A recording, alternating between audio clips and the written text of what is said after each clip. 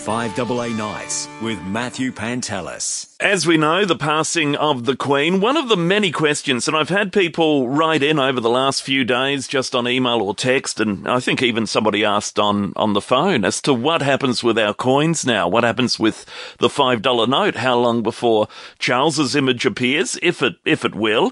We thought we'd check in with the Purple Penny at Mawson Lakes, their coin dealers, I suppose, for want of a better word. We'll get them to tell us. Mark Nemsas from the Purple Penny is on the line. Hi, Mark. How are you? Hi, Matthew. I'm good, thank you. Now, you are a dealer, aren't you? That's the nature of the business, I guess.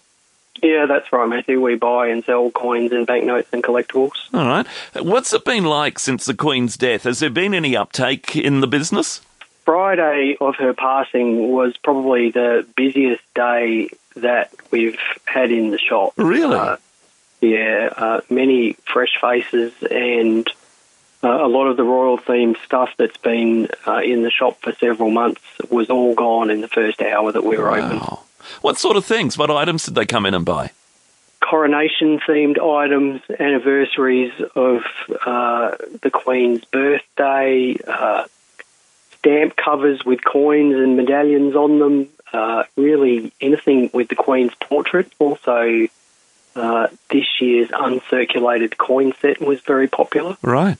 What about old coins? Now, I'm thinking coins dating back to the 50s when she became queen, and they'd be pre-decimal, of course, and then the early decimal ones. Would they have gone up in value at all? I mean, they're in our pockets, those of us who still carry the occasional coin, I suppose, but would they have appreciated in the last few days?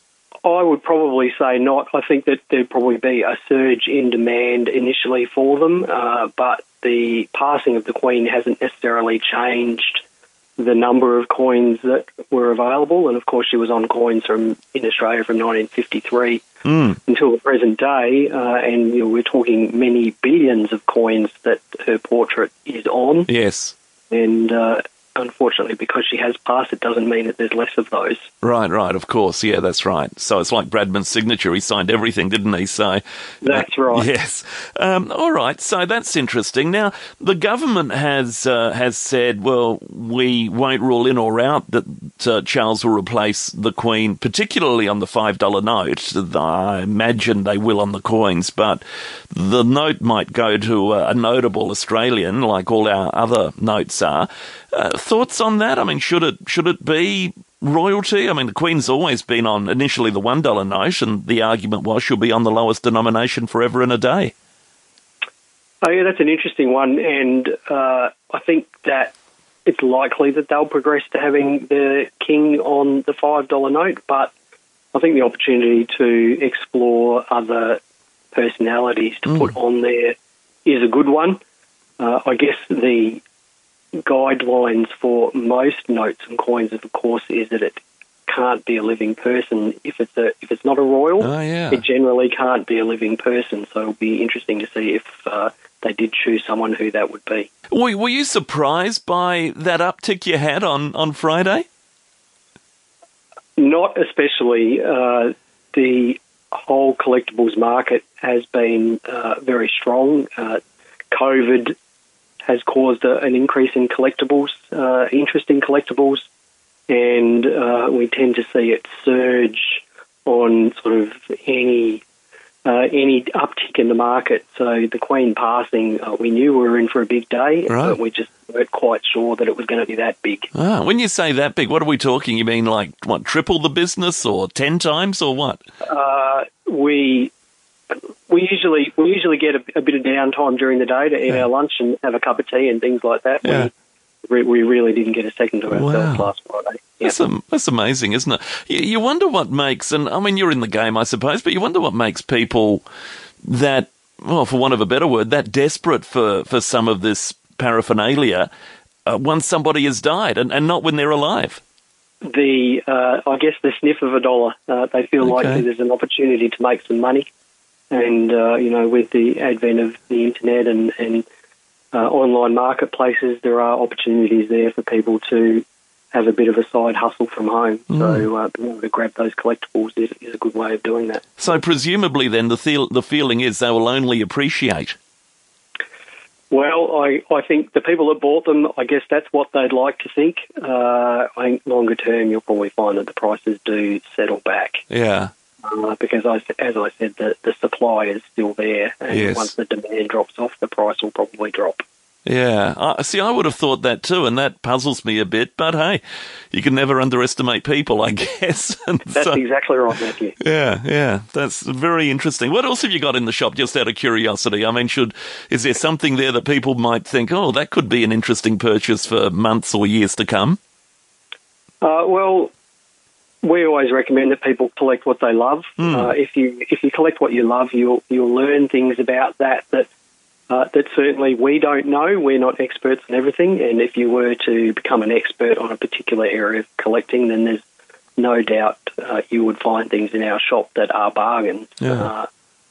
But we always say collect what you love and collect quality. So look for the things that are in the best possible condition. Yeah, hold their value the most. So right. The purple penny, I presume it's not just coins, and you've got a whole range of different things. Yeah, we sell coins, banknotes, stamps, collectibles, badges, really anything, as I always say in the shop, anything a bit old and a bit strange. Yeah. We're quite happy to purchase and sell through the shop and through our website. So stamps then, they would have been in demand too, anything with the Queen's image on it? Much less so. Oh. There are a lot fewer stamp collectors around. Right. And a lot more stamps. So, probably much less so. We had very little interest in the Queen-related stamps that we have in the shop. Well, that's interesting. Yeah. So, I mean, stamp collecting was the thing, I guess, about, well, I don't know when, but 50 years ago, there were probably many more stamp collectors than today, from what you're saying. Yeah, absolutely. It is a hobby that has seen its heyday, and there's certainly a lot fewer collectors around now than what there used to be. I wonder why that is. Is it just more interests around, Netflix? I don't know. What is it? I think that online entertainment has taken away a lot of people from a lot of hobbies, a lot of hands-on hobbies, and I think stamp collecting is just one of those things that's been affected more than most. That surely would make stamps in collections that little bit more valuable, wouldn't it? I mean, again, it's that supply and demand thing. Matthew, I don't know, I'm not sure how old you are, but I'm sort of just old enough to remember the 1970s and 1980s and how many different stamps were produced. And again, unless those stamps have been stuck on envelopes and used to mail things, they still exist, and there are much fewer collectors that want them. So, unfortunately, the prices of those have dropped. Mark, look, fascinating speaking with you. Thank you. I guess for now, people might start looking around early for King Charles, at that memorabilia. Yeah, absolutely. I think we will, given that he reigns for long enough, we'll start seeing his coins towards the second half of next year. Yeah. And is it true? I mean, I read somewhere, or somebody suggested maybe on social media, that every new monarch faces in the opposite direction. Is there anything in that?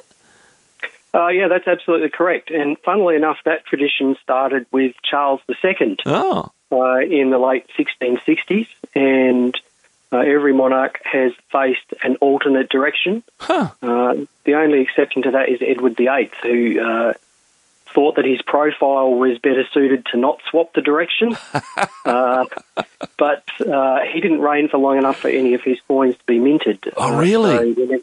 So we never got to see that. And his brother, the Queen's father, chose to keep with the tradition, so he alternated his direction. So no Edward VIII coins got out there? No, not into circulation, not with his face on them. There were some minted that had his name on them, but not his face. And whose face then?